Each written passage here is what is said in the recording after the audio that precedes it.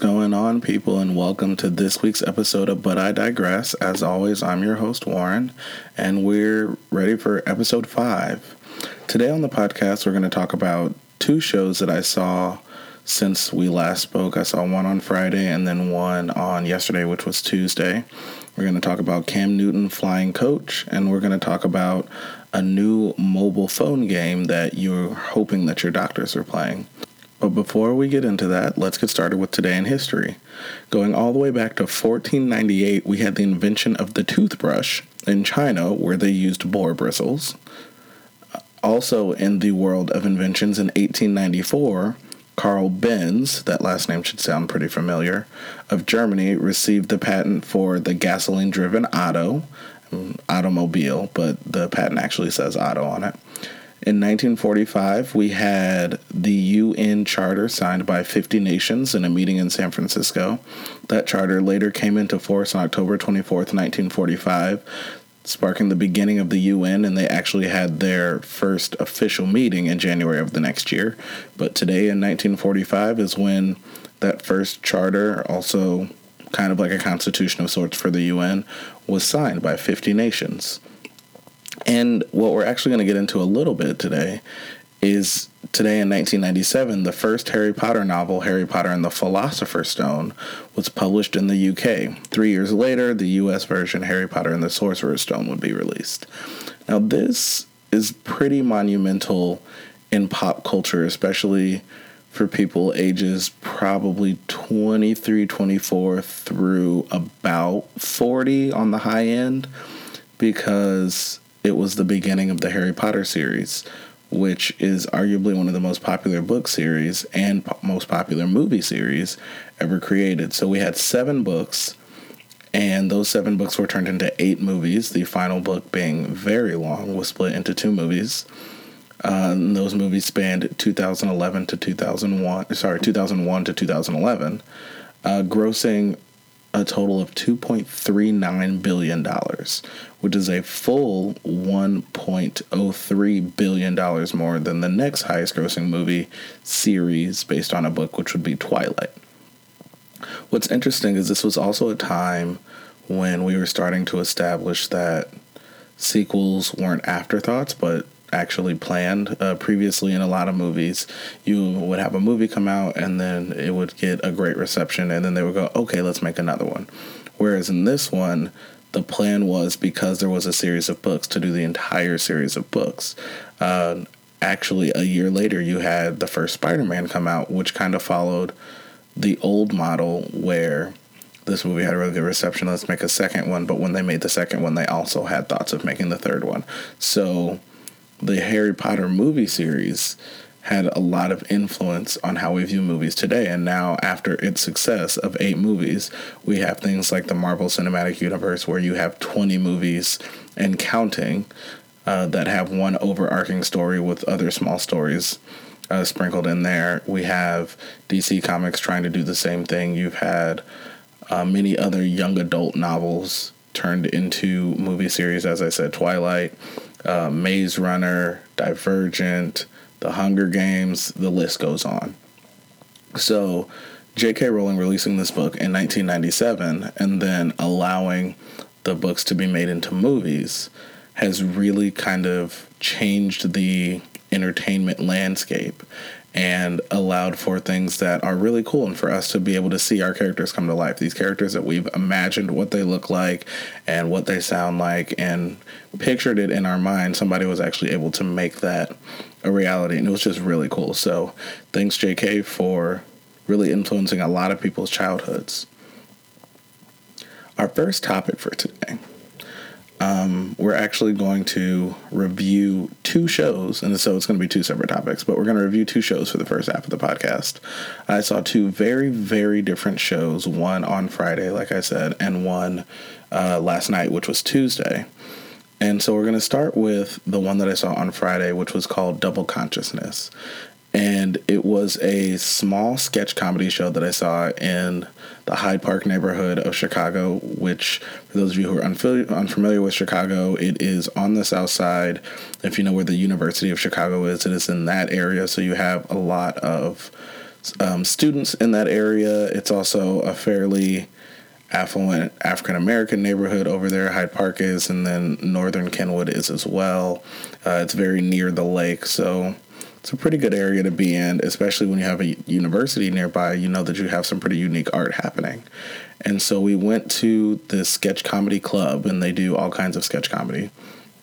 And they were running the show for the month of June, and it was just on Friday. So there was only 4 shows, but it was very, very well written. And so I'm going to read what the info is online for the show, and then we'll get into my experience. So the info online says, quote, "Uncover the mystery of the Black American experience. Double Consciousness, a guide to being Black in America. A witty sketch comedy review that invites you to the cookout.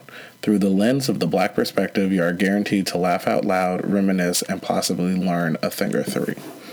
So this show was very interesting. Sketch comedy is not something that I've ever seen live. I have seen improv live. I've seen stand-up. Obviously, I've seen plays and musicals and things of that nature, but I've never seen sketch comedy done live. So it was very interesting to see how these transitions work when it's like you don't have TV and you don't have like people talking in between and commercials and things like that. And so there was a group of 5 actors in total. You had 2 African-American women, 1 African-American man, 1 white woman, and 1 white male. And you might think it's weird that a white woman and a white male were acting in a sketch comedy show about Black culture, but if you really think about it, you can't truly have Black culture without examining how white people are influenced by it and have influenced it over the years. So the show was really interesting. It was absolutely hilarious, and there were tons of references that most of us grew up with. There was one sketch where the mother was driving in the car and picking up the daughter from school, and the daughter got in the car, and the first thing she said was, "Oh my God, you smell like outside," which those of us who grew up with Black parents have heard that before and didn't really understood what it meant until you got to be an adult, and then you smelled a kid who came inside from outside. So it was filled with little childhood nuggets like that, where you were able to relive things from your childhood, fond memories and things of that nature. Obviously, you had to have some church humor, so they had a church who was trying to reach the youth, and they brought in a rapper who wasn't necessarily a Christian rapper, but he had a Christian rapping name, Lil Hallelujah. And so he had these really interesting songs where he would talk about things that we would consider negative, maybe killing people, drug dealing, and things like that. But he would say things like, "You're going to meet the Lord and you're going to see the angels in heaven." And so, like, obviously references to killing people, but also, like, using church references for that. And so the church was like, yeah, this is going to be great, kind of mocking that sometimes adults hear one thing and don't really, or later adults rather, hear one thing in music and don't really understand what the actual meaning is because they are not privy to the knowledge of what the current slang means and so on and so forth. So there are a lot of things like that. But one of the things that I found the most interesting about the show was not so much the show as much as the audience. So as I said earlier, Hyde Park is a little bit more of an affluent neighborhood, and you have a really good university over there. And with it being a more affluent African-American neighborhood, you would expect that at a show like this, you would have college-age students who haven't quite left to go home for the summer, maybe some younger professional Black people. And with there being a university and a hospital over there, obviously you're going to have people of all races who live over there because they're living close to their job, but the majority of the neighborhood is African-American. And the crowd was probably 30 to 35% white. Which was really awesome, actually, because as an African American and someone who understands that a lot of the disconnect that we have with people of other races is that we have been told our whole lives to be quiet about politics, be quiet about religion, and be quiet about differences, that we haven't learned to talk about those things. And so what entertainment has been able to do for Black people is introduce our culture and also our problems and our dealings and the issues that we go through every day through entertainment, generally comedically, so that it's softer and easier for people to take, because it's really difficult to show people things like the movie Detroit and the Central Park 5 movie that we talked about and have them want to watch those things because they invoke such negative feelings. So, although we shouldn't have to make it comedic because people should just want to listen to our experiences, because you should be interested in other people's experiences because they're different than your own, it's good and smart that we found a way to have those same conversations in a way that tends to be more receptive to people who are not seeking it out.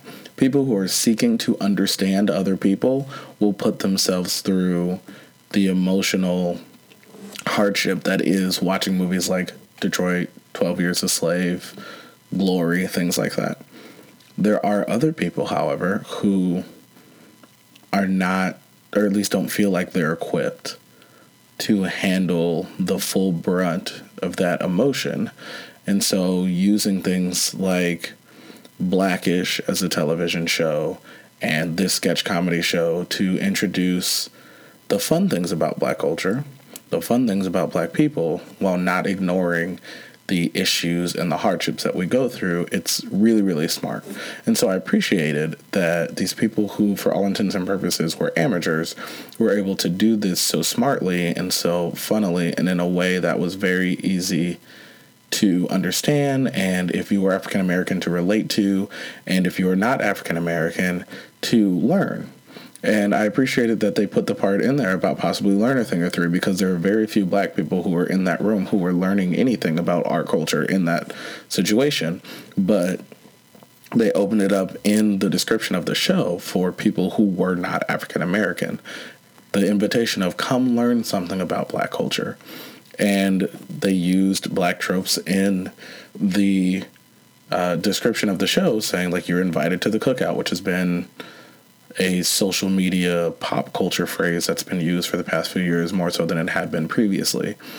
And so I appreciated what they were able to do on a very small stage with a small audience. It was still really fun and actually very powerful, because there was the second to last sketch, and I'm glad that it was the second to last sketch and not the last sketch, where instead of doing an actual sketch, they had there are actually 3 Black women now that I'm recounting it. They had the 3 Black women do a spoken word together that was incredibly powerful, but there was nothing funny in it at all. It was absolutely straight to the point, using poetry to talk about the issues that Black people are dealing with and the thoughts that go through our minds and things that we shouldn't have to deal with, and dehumanization and so on and so forth.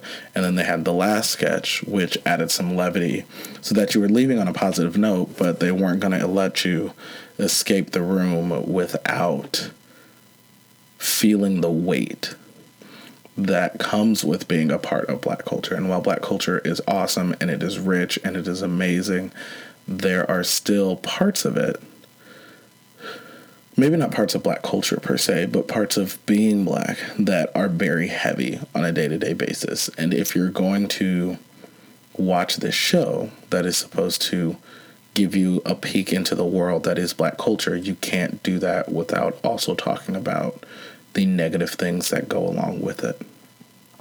So the show is really interesting. If you happen to listen to this before Friday, June 28th, if you just Google Double Consciousness Hyde Park, you'll be able to find the show. You would think it was $15 if I remember correctly, so it was really cheap. So again, if you hear this before June 28th and you want to check it out, please do. It was really, really funny. And if you ever see things like this and you are a white person, don't feel nervous or any kind of way about going to the show, even though you know the show is going to be mostly Black. It's still an interesting way for you to go in and learn about Black culture, kind of what we talked about with the Central Park Five, where if you don't know the story, or even if you do know the story and you're a white person, you should watch it, because it's a way for you to understand the people around you who aren't talked about as much. We know that our American history is almost exclusively white history, and so that was a way for people to be able to see some of that, in the same way that Black culture has a certain way that it is portrayed in media, and if you're not in it, you don't see what it actually is. This is a way for you to actually kind of get an appreciation for that. So next we have I'm going to call it a musical because that's what they actually called it, but we'll get into why I'm a little bit on the fence about that as a descriptor, but it's called Six the Musical. And the basic story is Henry VIII was married 6 times, and it's about his wives. And so just like we did with Double Consciousness, I'm going to give you the little blurb on the website where they tell you what the show is about. So this one says, the wives of Henry VIII join forces for an electrifying pop concert spectacle, shining a spotlight on these 6 women as never before. The queens take the mic to reclaim their identities out of the shadow of their infamous spouse, who's King Henry VIII, obviously, remixing 500 years of historical heartbreak into a power-packed celebration of 21st century female empowerment. Now, a lot of men would hear pop concert female empowerment and go, nah, I'm out. But listen to the review before you make that decision. So I had never heard of the show, but a friend of mine who lives in New York and is a director, a theater director, was in town for something unrelated and said, hey, I'm going to see this musical. You should come with me. It's going to be really cool. And I was like, sure, I'm in. Like, I'm not doing anything. It's a Tuesday night, and I'm always interested in theater. Theater's really cool, especially from my friend who works in theater. So we planned this about a month ago. I sometimes, when I'm going to see like a play or something, like to go in cold, so I don't have any preconceived notions. I don't want to read any reviews. I don't want anybody to tell me about it. I just go in cold. So I was expecting a musical when I at least looked up what it was and went, oh, okay, it's the 6 Wives of Henry VIII, music-based, probably like some odes to Hamilton, like historical acting. Cool, awesome. It was not that at all. What it was basically is it was only 80 minutes. It was very short, but it was basically a concert. You had these 6 women, a 4-piece ensemble band with a bass guitar, an electric guitar, a drum set, and a keyboard. Like, that was all of the music. We also had a sound mixer. And then you had these 6 women who were all portraying each of the 6 wives of Henry VIII. But instead of it being a play where they were acting and showing scenes from their lives, what they did was they sang an opening song together, and then each of the 6 wives sang a song about their experience before, during, and for some of them after their marriage with Henry. And so it was really interesting because what the creators did is for each of the wives, they picked a different like pop style female vocalist to style the song after. And so part of the fun of it was trying to figure out, okay, so this queen is this singer, this queen is this singer, this queen is kind of a combination of these 2 singers. And so that was part of the fun. And so I'm not going to go through and tell you who the singers were, because you may go see it and I don't want to take the fun away. But if you don't think you're going to see it, you can just ask me personally and I'll tell you. But it was interesting because it kept the show kind of unpredictable, because you weren't able to look at them and know, okay, they're going to sing like this person or they're going to sing like this person.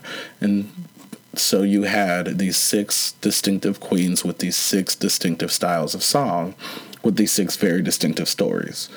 And like I said, it was only 80 minutes, and the singing was phenomenal. All 6 women were great. They really played into the character. The casting director did a really good job of matching the singer's vocalization to the style of song that they were supposed to be singing.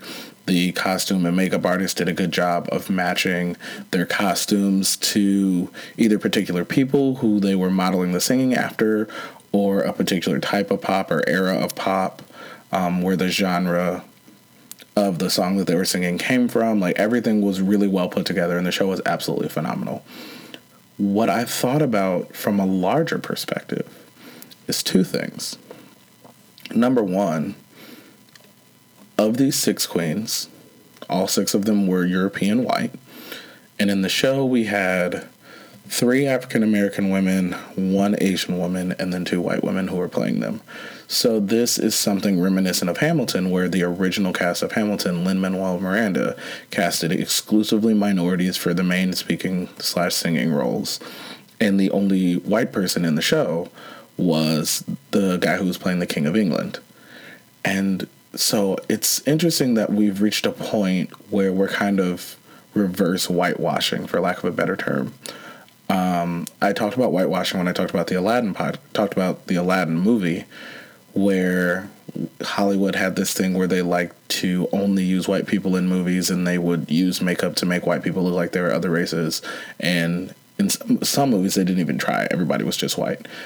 And so now we have this trend, at least in theater, of having minorities play white characters, understanding that if you're playing a historical figure, especially in something like a play, where mostly you're worried about telling the story and not necessarily re-dramatizing what happened, if you have a person who can inhabit the character that they're playing, it doesn't actually matter what that person looks like. Now, I understand that in movies, when we're trying to make it look like we're actually in that era, we want the person to not only be the same race, but actually kind of resemble that person, so you feel like you were there. But I feel like plays is a space where we're more so just trying to tell the story. And it's not about making you feel like you're in that time period or in that moment, but rather we want you to hear and see the story and understand what happened. And so I appreciate that creators in live theater are taking the liberties of casting whoever is going to fit the role, regardless of what they look like, especially when it comes to historical figures. So that was the first thing I thought about. The second thing I thought about was this is another theatrical event where we are telling history in a way that people are going to want to see and listen to and understand.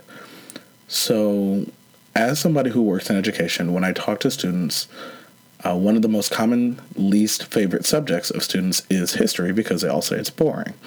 And I can say that for me, growing up and until I was in my mid-20s, I agreed with them that history was the most boring subject. But what I figured out later in life was that it wasn't that history was boring, it was the way that it was being taught to us. I remember a song where they tried to get us to understand the importance of history, where the words literally said social studies, more than learning names and faces, more than learning dates and places. But so often in our educational curriculum, we're taught history as names, faces, dates, and places. And they tell us these things are important, but the curriculum often doesn't tie them back into how this affects us today, which is how you have people remember things and how things are relevant to people is, what does this have to do with what's going on right now? And so if we're not going to do that, the other way to teach it is in a way that is fun and exciting. And the creators of Schoolhouse Rock figured this out.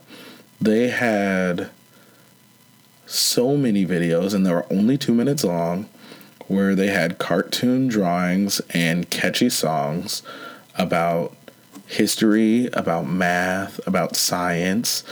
And those of us who watch those remember those lessons.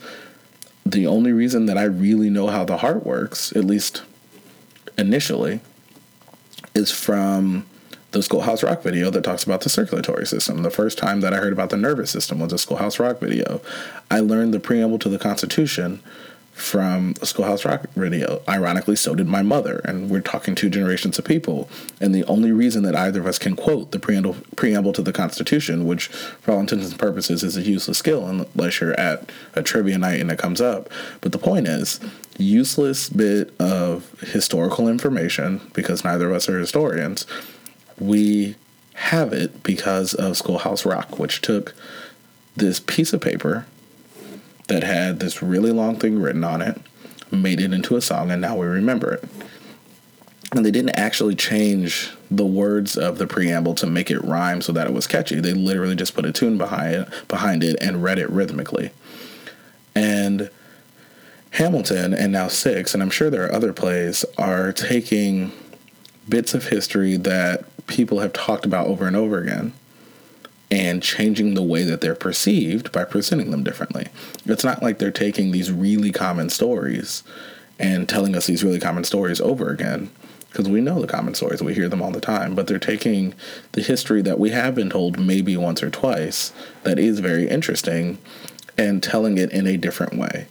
At the end of the musical, the wives talked about, and this isn't a spoiler, because you could have figured this out, the wives talked about how they are viewed as the 6 wives of King Henry VIII, and without King Henry VIII, they probably would not be remembered. Which, like, the first words of the description of the show say the wives of Henry VIII. So that's absolutely true. Alexander Hamilton was one of the founding fathers, and we all know his name if you mention founding fathers, but he's not necessarily the one that gets talked about as much. We talk about George Washington more. We talk about Thomas Jefferson more. We talk about John Adams more. And so these are people who we already knew, who are being presented to us in a different light through entertainment. And if we try to adopt these kinds of practices in curriculum, kids would be significantly more interested in history, which is important because the thing that we've all been told in our history classes was if you don't know your history, you're doomed to repeat it. And not only that, but there are also lots of things to be learned in how things were handled in history. And if you can track history through time up until now, you can see how things changed. And it also can kind of provide a predictor for how things are going to continue to change. But just having that knowledge and actually having it, not memorizing it, but having it in a way that you understand and actually remember and recall and not can just repeat, but can have a discussion about, is something that's really important. And it's a skill a lot of people lack because people just tend not to have a natural interest in history because of the way it's presented to us from the time that we are young. So it would be really nice to see more plays like this because history is full of stories that are worth telling without people having to come up with original ideas, number one.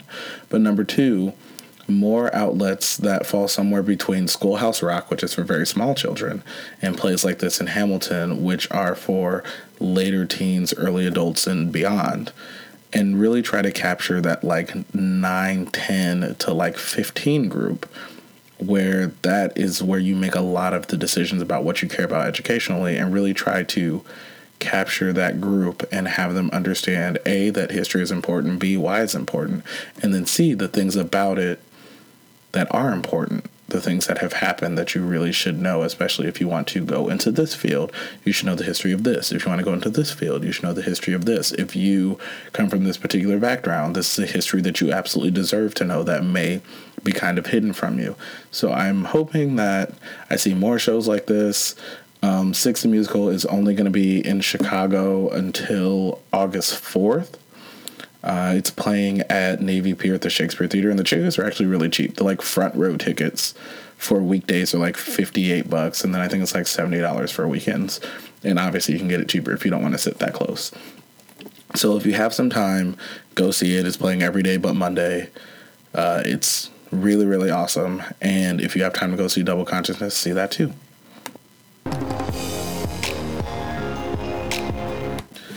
The next thing we're going to talk about is Cam Newton on a plane. So for those of you who don't watch sports or know who Cam Newton is the quarterback of the Carolina Panthers in the NFL. He's pretty successful. He is also very into fashion, which has to do with this story. And for the sake of this story, it is important to know that he's somewhere between 6'5" and 6'6", and probably like 245 to 260 pounds. Is a very large man. And this video recently surfaced of Cam Newton in all his crazy fashion glory, as we've come to expect, on a plane talking to a gentleman. And eventually he offers the gentleman $1,500 to change seats with him. Because what ended up happening is Cam Newton was on a plane flying coach at 6'5", 250 pounds, and wanted more legroom. Before we get into what actually happened, here's the background. So Cam Newton was flying to Men's Fashion Week in France, and with Men's Fashion Week followed by another Fashion Week happening and the World Cup happening in France at the same time, flights were extremely full. He missed his direct flight from Charlotte to France. I said he played for the Carolina Panthers, so he lives in Carolina. So he had business class on that flight. He missed it, and he was forced to redirect and fly through Dallas to get to France, which from Carolina is crazy, but those of us who fly regularly know that airline connections can be really weird and nonsensical sometimes. So he's forced to fly through Dallas to France, and the only seat available was a coach seat. So it was either wait even longer or just take the coach seat. So I'm sure he figured, I'm Cam Newton. If I get on this coach flight, I can probably find somebody to switch with me. So he gets on the plane. It's a 10-hour flight from Dallas to France, and he offers this man $1,500, and surprisingly, the man says no. Now, there are a couple interesting things about this story. Number one, I think it was super cool of the dude to be like, $1,500 is great, but this is a 10-hour flight. I want the legroom.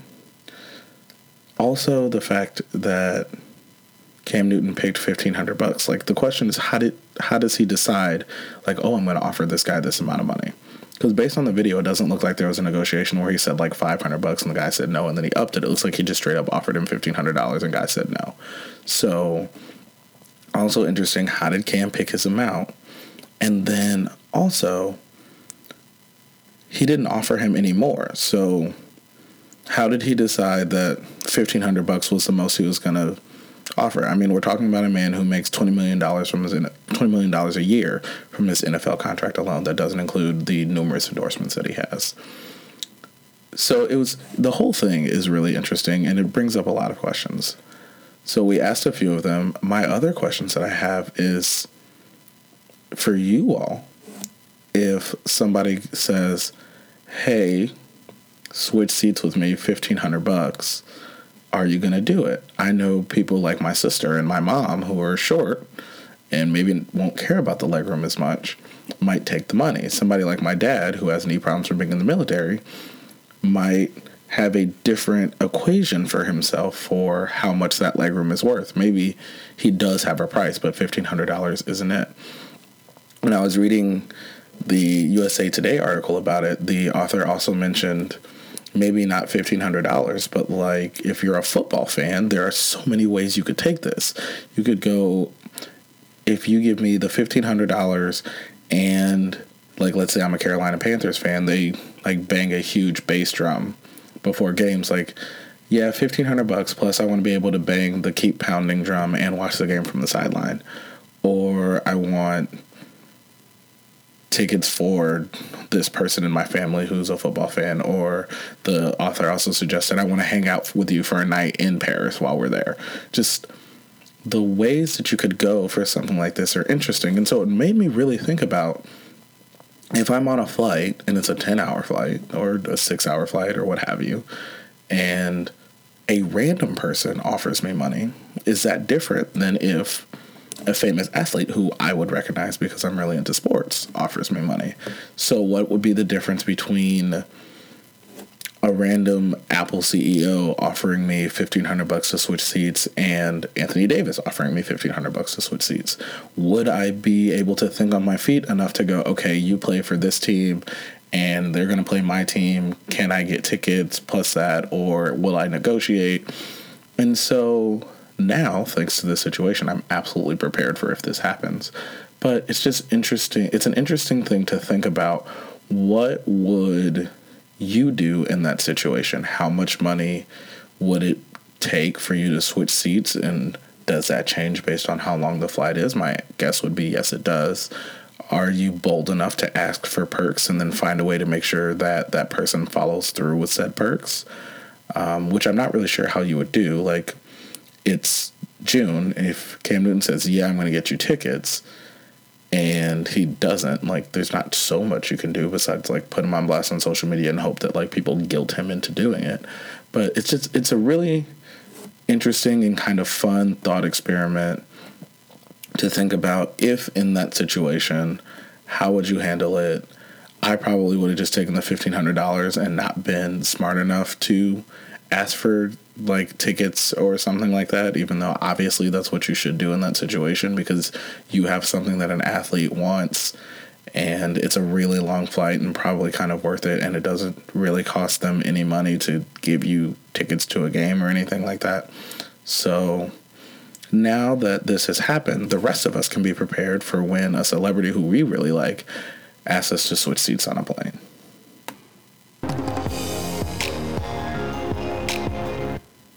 The last thing I'm going to talk about today is an interesting story that I found on CNN, I believe, about this new mobile phone game that comes from the company Level X.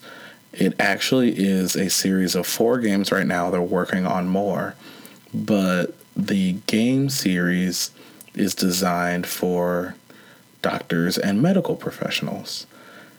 And what it is there currently, like I said, are 4 games, and they mock medical situations that the doctors would deal with. And the game is for them to solve the problem or fix those situations. So the 4 games that are available, like I said, the company is called Level X, and so you'll see that through the names. The first one is Airway X, which is for anesthesiologists, who are people who specialize in anesthesia before, during, and after surgery. Gastro X, which is for gastroenterologists who work with the digestive system. Pulm X for pulmonologists who work with the respiratory system. And Cardio X for cardiologists who work with the heart. And the way the game is designed is they actually have had the people that they're working with, who are game developers and people who have MDs and biomedical engineers. They've submitted different scenarios based on things that they thought about, things that they read about, and cases they've actually worked on to design the levels for the games. And they actually have over 150 physician advisors from places that include Harvard, Stanford, and Northwestern. And these people not only submit cases, but also ensure the accuracy of the results after the games have been created. So you have doctors submitting the cases to the game developers. And then after the game is developed, and while the game is being developed, you have doctors helping the game developers determine what happens if you do this or if you do this. And the company actually employs doctors full time to help with the game development. So there are people who could be very young or could be retired doctors who are looking for work, who are working with these game developers to develop this game as expert advisors to the people who are doing the coding and the design and things like that. So it's really interesting. And the way that it works is, as you solve cases, the levels get a little bit harder, and you actually do get a score like you would in any other game, but you're scored on things such as speed, trauma to the tissue, loss of blood, the accuracy of your procedures, and for the utmost levels, patient survival. And for the highest levels, doctors can earn CMEs. And what CMEs are is continuing medical education. So if you are licensed in pretty much anything in most states, you have to, in a certain time period, so for some it's every year, for others it's like every 2 or 3 years, you have to do education to prove that you still know what you're doing. So when I was a pharmacy technician and I was licensed and certified, I had to do CMEs every 2 years. And for us, they were actually just CEs. It was just continuing education, so we didn't have the medical ones. But they would ask you pharmaceutical questions. You'd have to be up to date on new policies that have gone through and new medications that have gone through and any new procedures that people are using for processing and so on and so forth. And so all licenses, not just in the medical field. have some sort of continuing education to make sure that the people who were licensed 40 years ago still know what they're doing, in the same way that with a driver's license, you eventually have to retake the test so they know that you can still drive, unless you've proven it by like not getting in accidents and not getting tickets and so on and so forth. So it's actually really cool that they have this. And this brings about this question of, is this good for doctors? Because there was a question in the article that said, what happens if I'm a doctor and I'm about to do a particular procedure? I can find that procedure on the game, and I do the procedure and the patient dies. A lot of people go, oh, the doctor like might be nervous now, blah, blah, blah, blah. I view it very differently, and so did actually the person who wrote the article, because if a doctor knows they're going to go into a surgery 2 days before, 3 days before, a week before, they can go through it 6 or 7 times trying different things and go, well, this one achieved the highest score because less blood loss, maybe it was a little bit slower, we had a little bit more tissue trauma, but it's going to last a little bit longer. So they can go through these scenarios and they don't have to try them on an actual person. It's kind of similar to when you learn on cadavers and you get to like practice cuts and things like that. And so I think this is really, really awesome that there's another way for people who do a really important, very difficult job to practice it in a no stakes way. Because a person isn't actually dying, and like nothing bad is actually coming of it. And you actually also have the ability, as you do with a lot of video games, to compete with your friends and like compare scores and things like that. And all that's going to do is advance medicine, because doctors will be able to try new things that they've been thinking about, and maybe they'll try something and it doesn't work, and they go, oh, well, I guess it doesn't work. And they're talking to another doctor about it, and they go, well, I never thought about that procedure or that particular action. But now that you say that, what if you try it this way? And then that is how new surgeries and new procedures and new practices are discovered, through collaboration. And so any way that doctors can collaborate and practice before they have to do the actual thing, I think it's really awesome. And I would also hope that people see this example and start to use this for other things. There are ways that this can be applied where we can teach people how to be mechanics. We've been using flight simulators and driving simulators for a very long time. Now that we can do this with medicine, you can do this in things like dentistry and all kinds of other things. The space for games like this, as far as learning is concerned, is really unlimited. And the fact that we already have over 400,000 medical professionals playing these games, I think is a really good sign. And if we as a society and a global tech society can continue to advance technology to not only be fun and convenient, but also teachable and learnable, we're definitely moving in the right direction. But wait, there's more. Hang on to your seat, baby, because this one's a screamer. Finally got production for this last little bit, and we're going to go with But Wait, There's More. So the last topic of today is, can we please stop making a big deal out of professional and collegiate sport teams and players not visiting the White House? I think we can all agree that we have a polarizing president. Regardless of what your views on him are, he's polarizing. And we as human beings don't have to like everyone. That's okay.